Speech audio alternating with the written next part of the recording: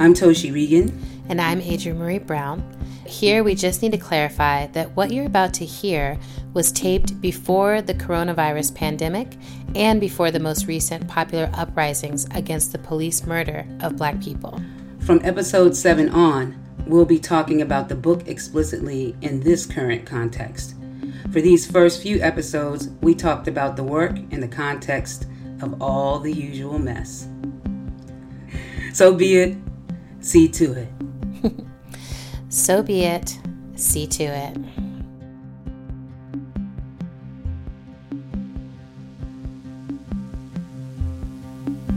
All that you touch, you change. All that you change, changes you. The only lasting truth is change. God is change.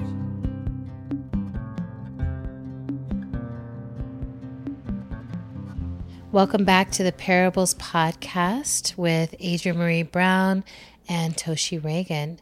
We are into chapter 6 of The Parable of the Sower by Octavia Butler. Yes. This is one of my favorite things ever. Yes. Chapter 6, drowning people sometimes die fighting their rescuers. And Yes. just all the yeses. All the yeses. All the praise. yeses. Yes. Earthseed, the Books of the Living, Saturday, March 8th, 2025. And this chapter is full of fights. Oof. It's full of fights. Yeah. The last chapter, Lauren really went in about where she is, what she thinks is going to happen, what she thinks is necessary, and she shares with her best friend, Joanne. And Joanne kind of hangs in there, and even though she's shocked, she kind of hangs in there, is willing to take a book that Lauren thinks she should read, but in the end, she tells on Lauren. And this gets Lauren in trouble with her dad. Yeah. And this is a rough and beautiful moment. Yeah. Because you get to see some of the fear Lauren has, you know, to stand up to her dad and what she thinks is right, but also the compassion that her father has. Yes. To really, understand where she's coming from, and also explain a little bit of the history. Yeah. That, even though Lauren is of her time, that she's actually not the first person to look at the situation and be like, something has to be done. Which I just have to say, I love so much. As someone who has watched many people enter movement space, show up, just fired up, I just figured it out. We're all going to fucking die. We have to do something about this. And that patience, that loving kindness it takes to be like, that's right. That is what's happening. And all of the stuff you're seeing here is actually people trying to generate some solutions to that. Yes. Yeah. And, and also just having, they're not just sitting there and doing nothing, that they're actually in a process of holding space. And, his fear of people falling into the abyss is what he says. Of people really not being functional. Yes. That people surrendering or giving up. That he really wants to hold a line, and he feels like if they hold a line, they'll extend to the next place, the next, revolution, or they'll be met somewhere. Yeah. And I know, Lauren is no, that's not going to work. Yeah. And she's very much, which it feels very much like, I remember this in myself, that but this is true. This is the truth. Why are y'all all so scared or so pussyfooting around or so in denial about the truth? And I love that he's just you you will learn to not say every single thing you think you're sure of. At some point you will figure that out, that that's not actually how you navigate life. Because, and what I took from that is like, even for him as someone who's a God-fearing man, and he really has a certain ideology that moves him through life, that he has an understanding like there's not one way through this. I have this one way, and I don't say everything I believe about this one way, and you'll have another way. There's some room that he gives her in that, even though he's like, I really want to understand who you are and how you're thinking about things. If you think the world's going to end, like what's going on in you? Right. Yeah. Right. And I think that's he also gives her some tips. Yes. You know?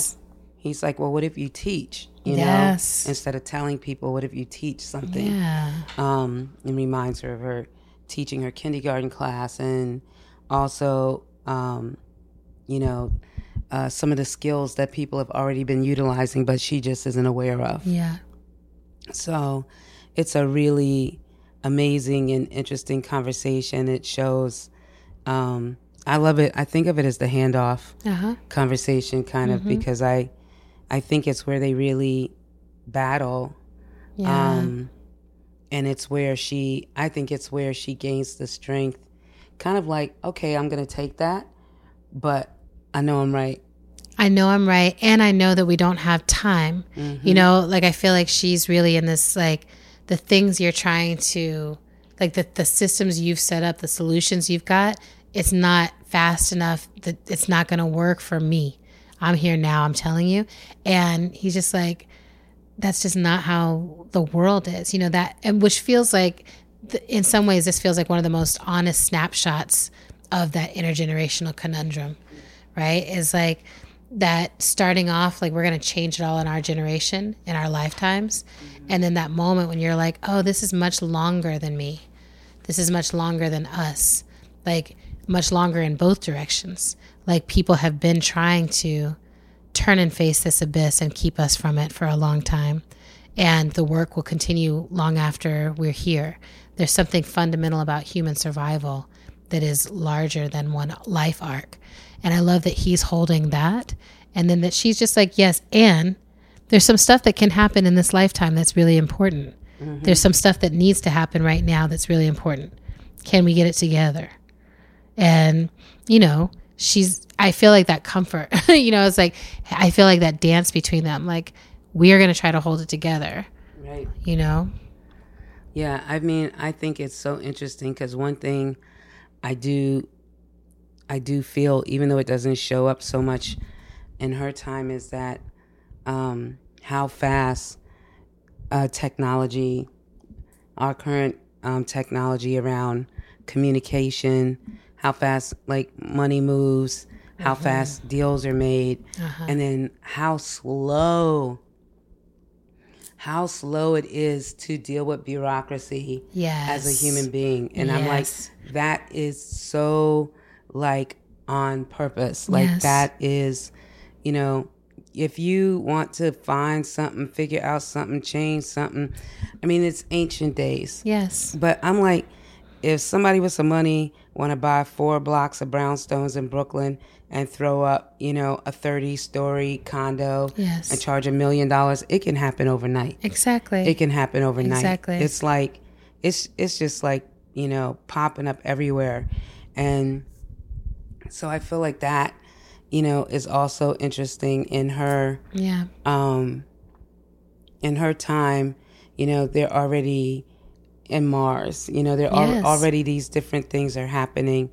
And I think that she's seeing, you know, the decline is super fast. Like when you don't take care of each other and people, and when our systems don't cover people, the decline is it's not long time. It's really fast. I mean, I always think about Katrina and like, you know, how afterwards all of the stories, you know, over time started to come out.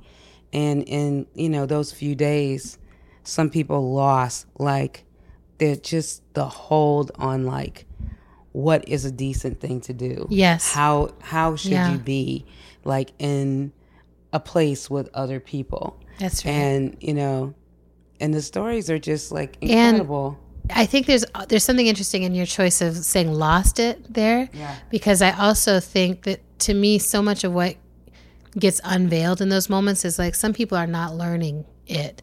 Like some people are not being taught to hold on to that integrity of what it means to be a human being, what it means to be kind, what it means to help, do unto others. Like, I just feel like so much of that sense of a common value system of any sort is not actually there, right? And then, we're like, where is it supposed to come from? Right. Where is it supposed to come from? If it's not coming from religion, like some places it comes from religion, but a lot of that is very, I think people recognize it feels very surface level about authority and not about actual spirit and faith and belief. Mm-hmm. And so then I think the places where I'm like, oh, those folks have it are often places who are much more in touch with their ancestral lines, with a sense of lineage. There's a way to be good. And it ties all the way back to some original people level stuff. Mm-hmm. But I'm like, oh, we've left so much of that up to chance. We've left so much of that up to overworked and underpaid human beings and an education system that is no longer oriented towards creating good human beings, but created towards creating great cogs to fit into these systems, right? Finish a standardized test. Does the standardized test talk about kindness, right? Does it talk about how you respond when someone needs help? So anyway, I just want to pause there because I think part of what I've been curious about is how do we regenerate or reawaken? Because I do think it's there in kids. Like, I've been around so many children. I've watched so many children come into the world. And I say this often, but like, we are born into someone else's hands and there's interdependence at the start. And the way that I see babies touch and care for their mothers, the way that I see babies touch and care for each other, not like, I want to be friends with you. Right? There's just a sort of fundamental, like, oh, that's a baby. There's just this kind, like, oh, I want to take care of. And what happens to that? And how do we reawaken that fundamental, just the way you said there's one water. It's also like there's one self. There's one being, right? There's one life energy, life force. And it's when we're disconnected from it that we can't instinctively know what to do in those moments to care for each other. Yes. Yeah. It's like, I appreciate that so much. It's like we can learn behavior. Yes. So we can learn, but then who are we when we don't have these regulations that we have to follow if we haven't learned, how to really be with each other. Yeah. And I love that. I mean, it's an old school philosophy. We're like, how do I know I'm a good person? Mm-hmm. Right. Mm-hmm. And I think about that. What's her name? You don't have to crawl on your knees forever, poet. I'm like, anyway, I'll remember it some other time. But she talks about like, you don't have to like crawl on your knees forever punishing yourself. Like, that's not the purpose of life, to be good. I'll find it. We'll cut it back in somewhere. But so she gets caught. She's having this. Mary Oliver. Thank you. I was like, what's this woman's name? I think one of the pieces here that I get excited about is her father is both talking to her about that. Like, what does it mean to be good? Like, when you can tell that someone doesn't know, how do you not harm them in that process of like offering them an awakening? How do you give them a path? But then he also is doing that with her. So it's like he's talking about it and he's also being like, how about a martial arts class? Like, what about this book on plants? Like, here's some handholds and footholds for you to navigate how you're going to move through the abyss. Yes. Yeah. Yeah. It's a really cool moment. I think there's a couple of dynamics that I also really am into in this, which is he has that there, but when it comes to the kids breaking into the yard and clearing out the garden, he is like, no. He's like, we need a neighborhood watch. Yeah, we can't trust these systems. We can't trust these systems. Which I love. That's that old Southern black man. I was just like, I know that man. He's just like, trust God. No, but have a gun. Yeah, we gonna have to have these guns, and we gonna have to be around the clock now and watch these people because they're starting to catch up onto something. Yeah, they're starting to figure out a way in. Well, now they know what they got. Mm-hmm. Because enough people have come in and gotten away. Yeah. And that causes a big fight. Yep. With his wife, Corey, who is... She's like, police, like, we can count on this system still. Yes. And she's like, I don't think we're going to be shooting kids for oranges right now. Yeah. Like, that's not okay with me. Yep. And they actually have a battle of the scriptures. Yes. Which I love as well. So, and Lauren is like, I got to go look this up to see what it is. Because it's the first time that she hears her parents really go at it. Yes. So it's like a big chapter for the dad. Yeah. Who's, really trying to navigate a lot of shifts. Yeah. I mean, I love the paragraph where he's breaking down to her, like, just acorn bread, eating that, like, he's just like, everyone doesn't do this. That's not how I was raised. That's not what we were up to. Like, we've learned how to do that. Like, the things that we know how to do here that we're doing for survival, like, we've taught ourselves. And I also want to take a moment for the relationship between her and Joanne, right? So Joanne has, betrayed her in that teenage way, right? Like, we've all probably done at some point, like, told our parents something that we weren't supposed to tell them, maybe to save ourselves, maybe not. But Joanne is, like, legit scared and has told her mom that she's scared, and now Lauren feels caught. And when Joanne comes back around and is like, are we still good? Like, are we still friends? Lauren makes this distinction of, like, we're not enemies. And I think about this so much in this current context of how binary everything is. Like, you're either for us or against us, on this side or on that side, in my political cadre or not. And the space in the apocalyptic condition for the not enemy, right? The person who's like, you are not actively working against my survival. You're not actively tearing down my fences and trying to harm me. And this becomes a theme that Octavia will return to, not just in this work, but in almost every single other work. And I think, we know that Octavia was more of a recluse herself, like, spent a lot of time alone. And I think in that solitude did a lot of scholarship and thinking about interdependence and relationship and intimacy, and, like, what does it actually mean to practice those things? How do you actually survive with other people? So I love that section. Yeah. I feel that. Yeah. I feel that. Well, they have their neighborhood watch. Yeah.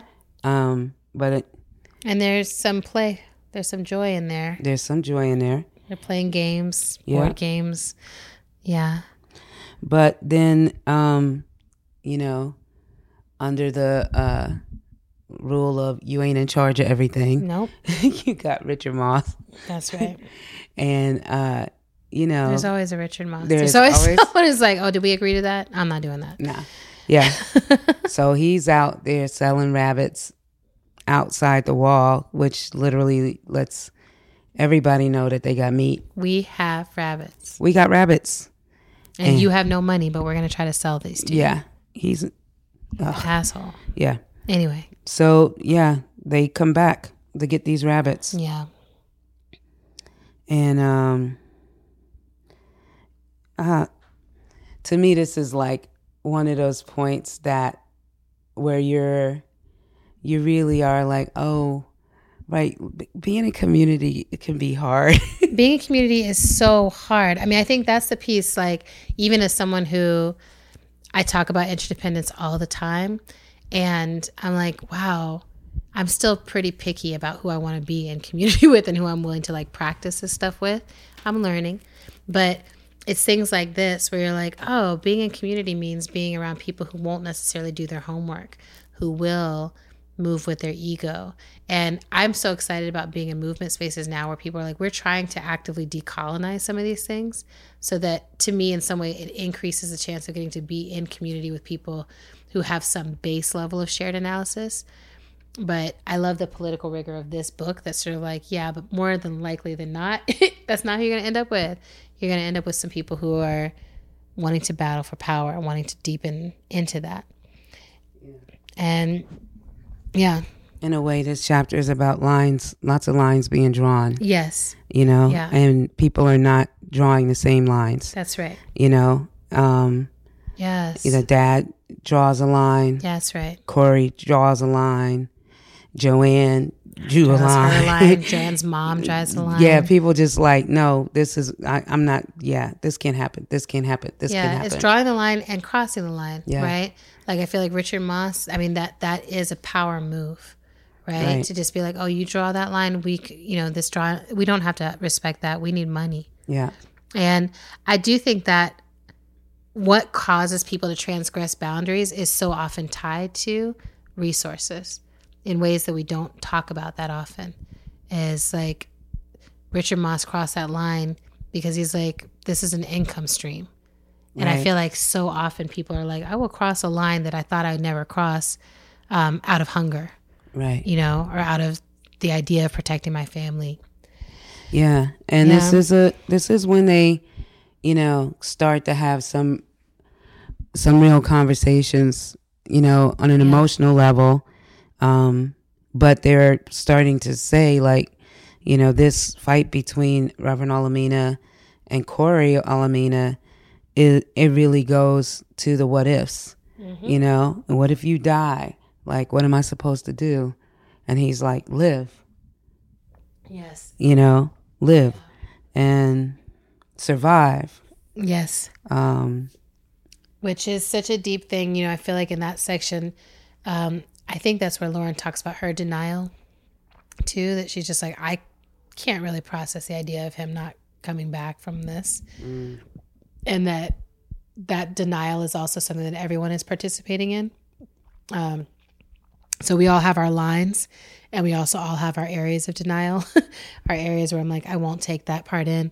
I think about that with people in my family that I love, where I'm like, I can imagine apocalypse in a theoretical sense, but when it comes to those people, you know, I'm trying to become the kind of person who will still make good decisions in the apocalyptic conditions, because I know that right now I'm not that, you know, like I know that right now, if someone came for one of my nibblings, I would probably do all the worst things that humans do to protect them. I'm like, I want to become the kind of person who has more options than that.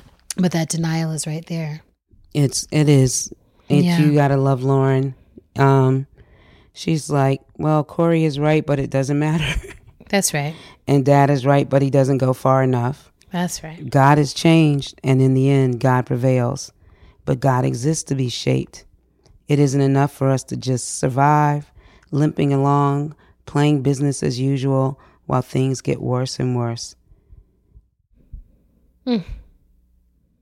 If that's the shape we give to God, then someday we might become too weak, too poor, too hungry, too sick to defend ourselves. Then we shall be wiped out. Yeah. This is one of my favorite songs in the show. Like, this is one of my favorite times when we do this. And it's like a moment that always I think about when I think maybe I'm fighting one of my rescuers. This is it. And I think that all the time. I think that I wonder that all the time when someone's coming and trying to tell me something about myself or whatever. I'm just like, ooh, am I denying my blessing right now? Right. Yeah. So I'll scratch your eyes out, leave you alone. Exactly. I'm just like, back up off me and don't ever call me again. And I'm like, oh, you were trying to say, I mean, I have a hardcore experience of that a few years ago where someone, what I felt like, transgressed a boundary and told some of my business where they didn't need to. And it took me a good 6 months to be able to see that person was operating on my behalf. Like they were trying very hard to get me out of a dangerous situation. And in the moment I was like, I'm a grown up and I can do bad all by myself. You know, like you can't tell me nothing, you know, like, and just so sure about how I knew all the things and just so unable to see what was actually going down because I was in the thick of it. And I needed saving. I was drowning. I needed saving. But you know, you don't always necessarily become best friends with your rescuers either, right? No, they done seen you. And not only did they see you, they actually know you. Yeah. And you don't want them looking at you all the time. I'm like, go away. Yeah. Now, some questions we ask ourselves. So, questions for this chapter. What is your response to the abyss? What is your response to the abyss? What is your family's response to the abyss? what is your community's response to the abyss, right? I think right now, I would say there's some of us who are like waker uppers, you know, trying to run around with the bells ringing like, hey, hey, hey, y'all. And then I think there's some folks who are really actively sleeping. Like, you know what I mean by actively? You know, it's like they're not really asleep, but their eyes are closed and they're acting like they're snoring, you know, you know. And then I think there's everything in between.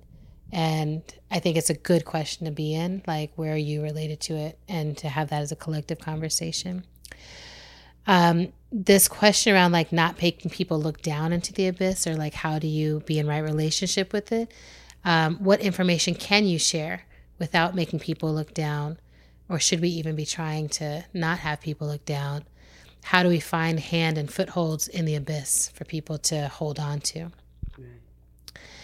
Are there things you know that you are refusing to see? Can you notice them? Can you ask yourself why you're not ready to see them? Like, can you at least go that far for yourself? There's a question here on Richard Moss and these rabbits, which is, you know, are there people around you right now who you know don't draw the same line that you do?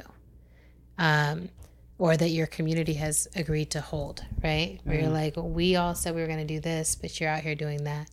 I will say I see this a lot also in movement space, where folks are like, you know, here's the talking point, or here's how we're going to hold something, and then so-and-so goes out and does it differently. Or somebody changed shit y'all already decided, and then when you get to the meeting, this shit y'all like spent 12 hours. Yes. Yo, that is so rough.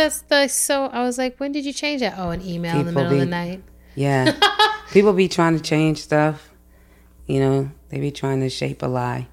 Yeah. And, you know, I think there's something about intention here. Because I think most people I've ever met or held space for think of themselves as having honorable intentions.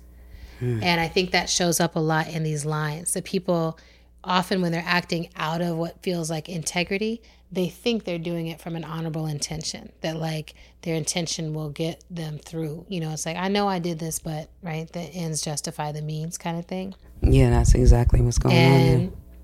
I think the question becomes, how do we respond to that line crossing in a way that brings us all back into dignity and into right relationship?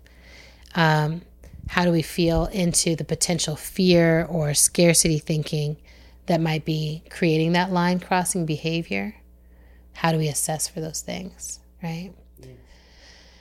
Yeah. A couple more questions. What is the space, like in the way you hold your own relationships? What's the space between a friend and a not enemy and an enemy, right? Like, how do you know when someone is actually your enemy? Or you're not enemy? Like, what does that alignment look like that's safe enough? And then I think a final question for this chapter, just thinking about that little brief mention of the songs and the board games and the like, actually spending joyful time together as a community, that even in the hardest core apocalyptic conditions, people are like, we're still finding a way to spend time together in joyful community. So asking yourself and being aware of, for your people, what are the joys that keep you moving in apocalyptic times? These are all good. Do you have one? What is a joy that keeps you moving in apocalyptic times? Yeah, I try to sing and keep good company. Yeah. That's good. Yeah. And I love my friends, I love my people. And I always think if I can make sound in my body, I have a home somewhere. That's right. Yeah. So and I think there's so many beautiful, fantastic, incredible things happening. I'm experiencing them every day. And so side by side is the, deterioration that humans are placing on the planet. And side by side are atrocious behaviors with each other. And side by side are many victories. And our, on a massive and big level, our understanding of what is at hand and ideas and execution of ways of being that not only bring me joy, but make me feel like, yeah, let me get ready, let me go, well, let me wake up this morning and do what I got to do. And some of the terrible issues I think are really solvable, and I'm hopeful that we, stop negotiating around them, and just in these practices. So I'm hopeful. I see people turning a corner towards that idea that we maybe not waiting for someone else to negotiate on our behalf. That's right. The children in the concentration camps, for example, I could just say that all the time. Or the water, but we will take it into our own hands to, dictate what is right. Any of that energy makes me feel a lot of joy. I love that. I feel a lot of joy when I see people in uprisings. Like anytime anyone says to me, like, look at these folks dancing in the streets in Lebanon, taking over their government. I'm like, yes, I'm here for all of it. It brings me joy. It makes me feel impatient for the ways that we're not yet doing that. Like we're not yet actually in the streets. And I get a lot of joy from taking baths, especially with others. I get a lot of joy from spending time with young people, particularly like 5 and under, when it's still just like, I haven't really gotten like busted up by the school system yet. Like it's just me and like my cool parents, and we're just like freewheeling and talking and like navigating decisions and stuff. My nibbling today stopped by the one who lives upstairs, and I opened the door and I haven't seen her in a little bit. And I was like, oh my gosh, how are you doing? And she's like, I'm wearing sparkly rain boots. And she was wearing boots that had like a sparkly bow on the side. And I was like, I gave them adequate attention because I was like, you're right. I'm sorry. I didn't even like pay proper attention to those. And then she's like, also my coat is silver. And like this, she's pointing out the things like, I'm like, I can see her. And so I can see all the amazingness, but I love that she was like, I just need to bring your attention. I need like, cause normally, and she reminded me that our practice is normally that I notice head to toe every fashion choice that she's made. And it gives her joy to be noticed in that way. So those are some of the things that I'm like, oh yeah, like I don't ever want to be in a place where I can't bring my attention to the things we are doing for our freedom that are positive and that are active, and the ways that children are still magical and created, to be celebrated. So one more little piece from this chapter that I think I want to make sure we uplift, which is that idea of like, you have to prepare yourself for the right conditions. And, so whether it's like, maybe sometimes it takes 43 years to prepare for the song to come through, or there's a section in this where Lauren's dad preaches about Noah's Ark and how it's like the preparation of Noah's Ark, like the preparation of like, okay, something's coming. How do I be ready for that moment? And maybe that's another question, is what future are you preparing for, and how are you preparing for it? Because you're definitely doing something cool. Yeah. But it's so funny because I always thought of that section. I see that too, but of him talking about faith. Yes. That, you're getting all these instructions and you don't understand them. Yeah. And it doesn't make any sense to you. Yes. And I feel like he was like trying to cool Lauren down, and Corey down. He's trying to cool everybody down. Like, you don't understand what's going on, but look, like Noah had to build this whole ark and like do all of this stuff. And he didn't know why or what for.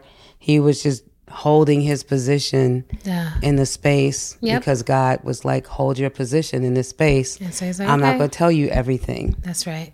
So I think he's also saying to people like, we need to hold our line. Mm-hmm. We need to hold our place in the line. And then because nothing can happen, right, if we don't. That's right. There's no chance, but I love Lauren. Yeah. And Lauren is like, yeah, okay, but we need to we need to do something else. Also, we need to keep moving. Yeah, we need to keep moving. So. Yeah, I mean, I think there's that, it's like God orients towards those who have faith and who are prepared. And who will execute your missions. Like, I was like, yes, who will actually follow through. Yeah. But, I think there's so much, and this will continue to be a theme, but there's so much about like not being a sheep kind of follower, but being an informed, choiceful, action-oriented follower. Like, what does it mean to be like, oh, like I'm not following somebody, I'm following a force that is actually moving through the universe and that requires my good following, right? I think about that almost anytime someone claims the position of leader or calls me a leader. I'm like, I'm following birds flocking through the air. I'm trying to understand and follow my ancestors. I'm following the waterways, and I'm trying to follow the stillness. Like, everyone is following certain things that, I'm trying to follow the impulse towards liberation. And I think Lauren is like that. I'm like, she's following Earthseed. She knows it's true. How can she follow it and give herself to it? And I think the dance there is so interesting.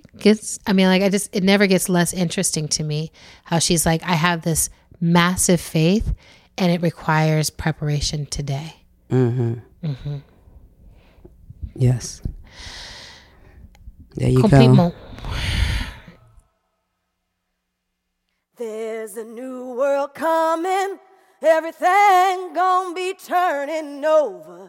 Everything gonna be turning over. Where you gonna be standing when it comes? There's a new world coming. Everything gonna be turning over. Everything gonna be turning over. Where you gonna be standing when it comes? Thank you for listening to our show.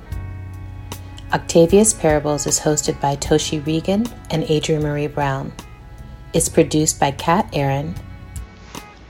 Music for Octavia's Parables podcast. Always See the Stars, written and performed by Toshi Regan. There's a New World Coming, performed by the cast and musicians of Octavia E. Butler's Parable of the Sower, the opera, lead vocalist Shayna Smalls, written by Bernice Johnson Regan, with additional lyrics by Toshi Regan, both based on the novel Parable of the Sower by Octavia E. Butler.